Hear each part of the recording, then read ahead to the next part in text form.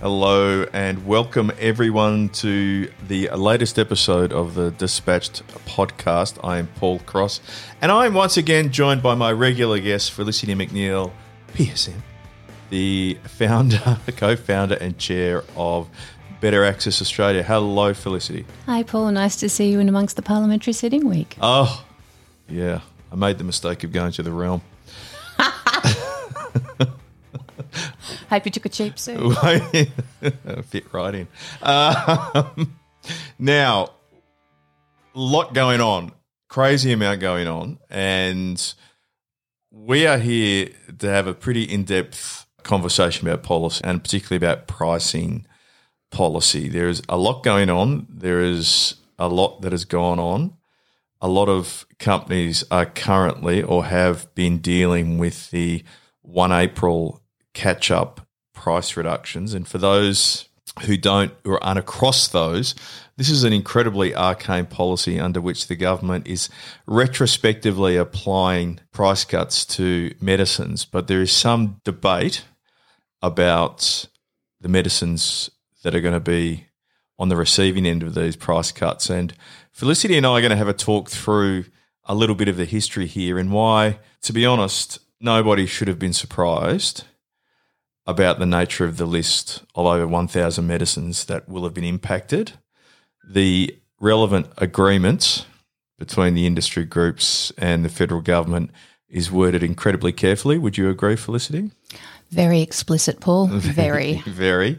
And the enabling legislation and the explanatory memorandum, which is a legal document that goes with that legislation, was also pretty clear. But we're going to have a talk through that and maybe sort of go into a couple of broader issues about that list of medicines, the background to the cuts, and what we might expect over the next 9 to 12 months. So let's have a chat about the history. Now, I would argue, Felicity, that the 1 April price cuts, the catch-up price cuts, is a pretty clunky policy, not altogether well thought through, and certainly a podium finish for the worst ever developed, probably competing with the 1 October price increases and stockholding commitment for the poorest policy. But let's start. I just want to start with you about what's your idea on the policy as an objective?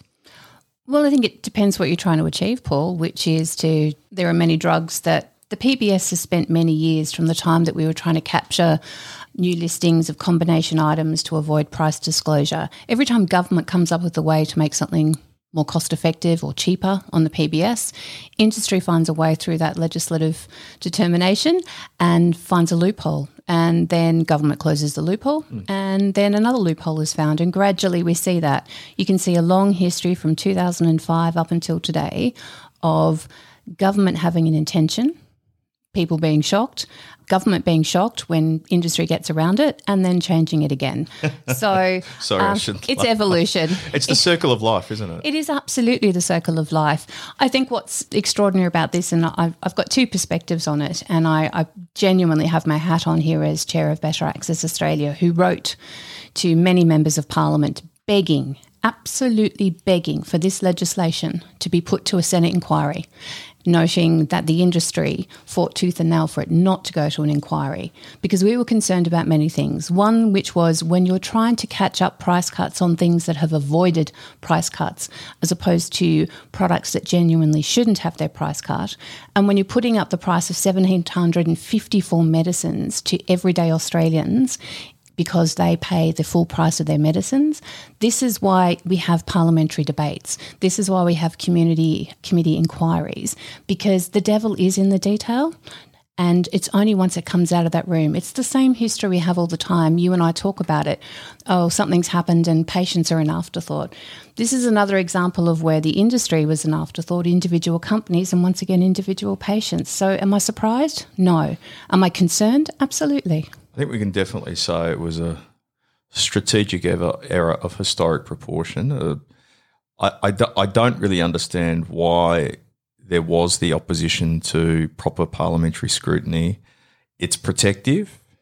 It would have enabled the industry to address a lot of the issues it's now dealing with, could have addressed them through that parliamentary process. History clearly demonstrates that. They certainly could have got the list, because the officials would have been required. A list that's 2 years old, by the way. I mean, it's not like this list was recently published and it was created. It must have been in existence in mid-2020 when the government went through the budget and hid the pricing framework in the budget. For finance to give me credit for $1.9 billion, I have to have costed it within an inch of its life. I remind the industry of the agitation they would give us about price disclosure. And I believe you wrote a lot about it too, Paul, which was we were claiming certain amount of savings and then we would do our estimates variations all the time because we had to prove that we knew what would happen with a listing to claim that actual saving. Now, to have got the $1.9 billion, you have to have submitted to finance what the costing would apply to, the drugs that you expected it to apply to, why you expected to apply to it. And that's actually not rocket science. And, full kudos to the department because they have got this more specific each and every time. If you go back to 2015 when everyone was shocked that the statutory price reductions in F1 applied to listed brands of listed drugs or pharmaceutical items, it was because although everyone understood, it wasn't explicit. You read the 2017 agreement and they once again make a great effort to explain that it's about listed brands of listed drugs, of pharmaceutical items so that people understand that this is what we're talking about. And then this 2022 agreement, obviously signed prior to that, but effect from 1 July 2022, actually defines under law listed brand, listed drug, pharmaceutical item as defined under the National Health Act. There is nothing in doubt here. Yeah, and I think I'm really frustrated at being in the position of having to defend the Department of Health. But I wish I was still there, Paul. I would have liked that moment. But I think their interpretation is accurate, and I understand that companies and patients obviously are concerned about the implications, and the minister will deal with that over the next 6 months.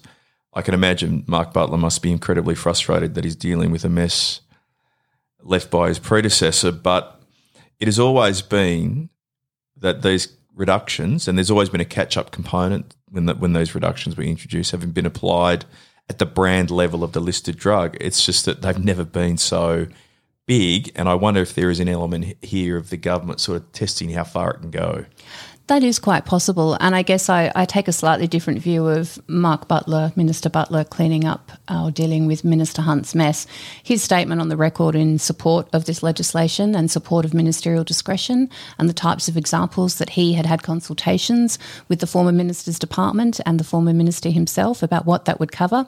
I don't think he's got any mess to clean up at all. I think he knows exactly what it was that was the intention of this legislation. And I guess there are many companies, we work quite extensively on the opioid dependence treatment program, Paul, and I'll declare that concern, which continues to this day, for the types of medicines on that space. There's a program that is facing 30 to 36.82% reductions on everything from the sustained release medicines, such as those that Minister Butler specifically mentioned in his speech, down to the 3-litre bottle of methadone that's actually also subject to those price changes. It's very clear. I think when we talk about unintended consequence, when we look at an explanatory memorandum and a second reading speech which talks about the virtues of increasing prices on small dollar medicines because we're worried about the supply chain, well, we have to be reasonable and consistent. So that's where we want to see the equivalency in the policy. If you're genuinely worried about supply in Australia, we really need to think carefully about those medicines that are taking those extreme price cuts. That's where ministerial discretion needs to be considered. Yeah, and I certainly look forward to seeing how the 1 October price increases reduce the number of medicine shortages in Australia. I am very much looking forward to seeing that. But I think the point that you're making, and it's the point that we agree, is that there's no unintended consequence here. There's an intended consequence. If companies, the price cuts and the impact is clearly being implemented as it was always intended. Now, if there are negative consequences of that in terms of supply for medicines the government does not want to lose access to, then Mark Butler can address that. He can, and as Minister The former Minister Hunt wrote to companies, to patient groups, and actually said on the public record he was quite proud of the fact that ministerial discretion had been used over the years during his tenure to increase the price of medicines or to exempt the price of medicines from statutory price reductions. So obviously the industry itself would have a much greater awareness. That's not publicly disclosed, either the actual numbers or the number that apply, the percentages that actually come into eventuality. But we're all relying on that. And like I said, we've got to hope that that's exactly what's going to happen. But yes, there should be no surprise here. There should be no surprise to any company who has a medicine on the PBS. You all know the date that your medicine was listed. You all know that when the brand was listed. You all know when the drug was listed. So everyone should have been very well aware of this for the last 2 years. Yeah, what worries me is, and I have a lot of respect for the industry. I have a lot of friends in it, and they've always been very supportive of me over the years. But please, when you sign these agreements, seek to understand them. Please, and I don't mean that in a patronising way. I mean that in a serious way. If the industry is now arguing that these price cuts are not being implemented as agreed, well, then clearly it didn't understand the agreement, because if you read the wording of the agreements and if you read the legislation and the all-important explanatory memorandum, which is not a memo, it's a legal document. If anyone was to challenge these price cuts in a federal court, the federal court will determine the intent based on the explanatory memorandum. It's a very significant document, and it is very clear in saying the cuts, the catch-up reductions will be calculated and applied at the brand level of the listed drug. And I just, and I really want to talk to you about, this is the surprise. We have surprise in inverted commas here. Well, I can only encourage the industry to go back, have a look at this agreement, have another look at it, and see what other surprises are in there, because I don't think anyone should be of the view, the mistaken belief, that there aren't other surprises coming. What else is coming that you don't know about? And I'm not talking about things like the HTA review, which has all sorts of risks associated with it, and all of the other processes that are underway that are now going to be challenged, I think, and a little bit crowded out by this issue around catch-up reductions. But what else is in this agreement and in these agreements that might come as a surprise or might reappear next year or the year after in terms of an interpretation from the government? Now, part of this is I think the industry has to stop looking at these agreements starting with the base case of this is the outcome we want, so that's the base case and the outcome we assume. I think that the process has to be, what is the worst possible interpretation of this pricing change for us? And we have to assume that that is where the government is going to take it, because that's not me speculating that. That has been the history of this program throughout its 7-8 decades. And I have to be honest, Felicity, I'm really starting to lose it with people who sort of claim surprise when that happens. And look, I do hear you on that one, Paul, and I guess there's a lot in the strategic agreement that we as Better Access Australia read with great interest from the moment it was publicly released. I think what was that, 7th of September 2021? There's a lot of things in there. There's some things in there that I would be passionately enthusiastic about right now, such as Clause 7.5, rapid post-market reviews. If only we could do that for the opioid dependence treatment program. There has been something that in my prior role and today watching on as a patient and advocate, there is something that has vexed and concerned the industry for years, and they've agreed to rapid post-market reviews. Like I said, could you have please put the ODTP through as a pilot on that? I suspect it'll be rapid where we can get a price decrease, but for something like me, which is improved access for patients. But that's supposed to be consulted on supposed to be released, the draft template for that after July for implementation in 2023. What does that mean? Does the industry understand what that's going to mean for their medicines and their listings? There's the issue that, we're no longer going to have to do the PB11As and sign off and PB11Bs to sign off to say, no, we just agreed the price. That's automatic. Well, I think this is a point. You and I have spent a couple of hours today going through these agreements line by line, and I have to concede very much better at that than me. But this is a document of historic proportion. The fact that they're removing the legislative requirement for a price agreement, for companies, they need to understand that means price changes are going to happen to you. And that is a fundamental shift. So this is the pricing equivalent of the former government's attempt to remove confidentiality protections for PBAC submission sponsors, where at the moment in law, few companies seem to recognise this, but they have all the power when it comes to things like public summary documents. The government was seeking to remove that so they could put anything in the public domain they wanted, but maintain confidentiality of things that they did not want in the public domain. Well, they've essentially introduced that power shift for pricing. Yes, make it easier. It's very difficult having to fill in that form and get someone to sign off saying, I agree with the price. But part of it makes, an efficiency in reducing red tape. We can all see the benefit of it. But it also means that there's a process and a truncation in a process that suddenly means that the time to respond is reduced. Yeah, so the question people have to ask themselves is, what is the worst possible consequence of this change? Not the reduction in red tape, which is the line that's always used but never comes to fruition. It's like you get rid of PBPA. Oh, don't. But what is the worst possible interpretation? And I know people call me cynical, but their naivety does not make me a cynic. That's my experience talking.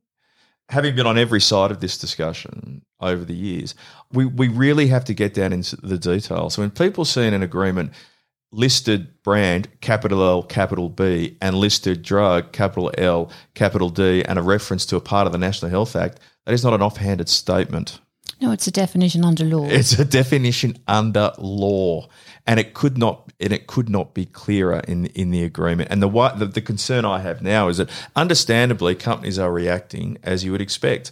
They're acting to defend their portfolios and seeking the exercise of ministerial discretion. They've submitted their applications. For some reason, the Department of Health has decided that the number of applications is confidential. I don't know how one number that doesn't reveal anything other than the number itself can be confidential, but hey, I'm still fighting that. But they will be informed of the indicative outcome in October, and that will trigger another response, and then they'll get the final outcome, I think, in November. That will trigger another response, and then they have until mid-January to apply for the delisting of the medicine. So that's obviously going to trigger a whole raft of other outcomes and processes, all at the same time the industry is trying to progress other agendas. Yeah, and I guess that, like I said, I'm very worried about the post-market reviews and what that might mean, and particularly when we're trying to elevate the patient voice, and that's an important criteria in here. And so when you make decisions about patient access and pricing, that's important to understand. Many of these things over the years have been to expand access based on patient utilisation. The thing that really turns my head is that the $1.9 billion was announced before the investment in the surety of supply, basically improving supply chain in Australia, and the additional cost, which is, we can all gamble is somewhere between $250 and $500 million to actually put all these price increases up over 5 years. That comes from, I believe, the $1.9 billion, unless I misunderstand the timing of when things were announced. Every time you ask for one of these catch-up price reductions to be waived, that's a cost to the PBS. So how is that money? Is that a shortfall that health will have to make up? We've seen Minister Gallagher get up in the Senate over the last 48 hours and talk about how they're reviewing decisions of the previous government. They have to cost things. It's fiscally tight, conservative times. We've had Minister Butler say on radio that, we have to go back to a health system that offsets. So every time, and quite reasonably, some of these medicines should be given a catch-up price exemption because of the risk to the supply. But where is that money going to come from? And I'd remind everybody that there is a very clear clause in the strategic agreement that says, we'll talk to you. Now, the industry's got a history of being approached seemingly consistently within 18 months to 2.5 years of one agreement being signed to adjust to another agreement to find those saving shortfalls. So that's also what worries me. What's next? Well, that's right. I mean, let's go back to budget in, I think it was it October 2020? Correct. We had the $2.8 billion new medicine funding guarantee that didn't have $2.8 billion, and we had the immediate and permanent removal of the cost offset policy. Now, were they credible at the time? Maybe on the day they were credible, but no one should imagine that new medicine funding guarantee had no money attached to it. I mean, the point is that we're entering a period of fiscal consolidation. You raise a very good point. if there are genuine and established and agreed concerns over supply associated with these catch-up reductions, which is a very clunky policy, then I don't think anyone would be surprised if the government says, hey, it was 1.9 and because of all the exemptions, it's now 1.5, so we need 400. You have to anticipate that, not because that would be a new or innovative approach by government, but that's because that is what they've always done. History is the best lesson. There's very few new ideas in the PBS or in policy, government policy generally. They tend to go back to the well over and over again. And I think if the industry believes the world begins and ends with catch-up price reductions and HTA reviews, then they need to think again. And I think there needs to be an element of hardness in terms of its interpretation around the environment going forward. It's not going to be the same. Now, the agreement might offer some level of protection. It's not a lot. And, all I'll say is that this focus that's going to be on the catch-ups over the next 9 to 12 months, which is completely understandable, wouldn't it have been a better discussion 2 years ago? It would have, because you would have actually looked at the types of examples that were automatically exempt and that was something that everybody committed to, bipartisan support. In essence, Minister Butler and his predecessor, Minister Hunt, kind of did sort of talk about the things that they thought were appropriate to exclude or to grant discretion to. But this is something that actually could have been really clearly teased out. What do you mean by this? How do we mean to it? It would have allowed the Department of Health to be clearer. It would have allowed finance to know things better. What I worry about is that you get this mass increase if everybody's just going, oh, well, I'm just going to apply, which is, it's not great, because if it's been really clear, and like I said, it's not a surprise. If you read the strategic agreement, it's really clear. If you read the definitions from 2017, it's really clear. And if you read 2015, it's still really clear. The department's gone to huge efforts, and like I said, full kudos to them to make it absolutely explicit what all these terms mean so that there could be no avoidance of doubt. Yeah, and as I say, I'm very uncomfortable to be in the position of defending them, but they are right. And let's. I presume that the department played a huge role in wording that agreement because it's worded very cleverly. In the relevant clause, it's the listed brand and the listed drug, and in the appendix that has all of the examples, it doesn't mention the listed brand. Mm-hmm. So it's been quite clever, but I think you're being overly cynical there, but I'll let you take that one. But the fact is that if you think about the $1.9 billion and the thought that they would get that out of catch-up price reductions to drugs that have been on the PBS for 15 years, that's inconceivable. We're in this situation now where companies, some of them is an existential threat to some of these companies in Australia, and we have to hope that the new minister and the department recognise that and acknowledge that, with a policy that is very clunky, but we're in this situation, and it's obviously going to be very dominant over the six to 9 months. But I urge people, go back and read this agreement. Don't read the media releases. Don't read the fact sheets. Don't read the introduction and the executive summary. Go through it line by line. And when there's a section relating to a part of the Act, go and read that part of the Act, and then go and read the explanatory memorandum, because I don't think, and Felicity, you and I have discussed this, we think there are other things in this agreement which might shock when they're implemented. And it's not just post-market reviews, it's not just the new cost recovery arrangements that will come in, it's specifically relating to pricing, and that some companies are going to, unfortunately, get some more surprises. So it behooves them to go back and work that out. Well, I think it's the same thing that we apply to every other aspect of our business, is read the contract you sign. Yeah, well, don't rely on the media release. And the fact sheets, which everyone knows are ironically named anyway. Go and read the wording of these documents and understand it not from your own perspective, but from the perspective of a government official that's required to deliver a certain amount of money, and a government official that might harbour grudges against certain medicines. Felicity, thank you. Thanks, everyone, for listening. I know this is a really arcane issue, but it's going to be... It's not when it costs you 40%. That's right. No, it's going to be one that actually is going to, I believe, dominate a lot of the policy discussion publicly and privately over the next year. And unfortunately, there are real implications for patients, actual patients, because some companies are facing reductions that they simply cannot accept. Thanks, Paul.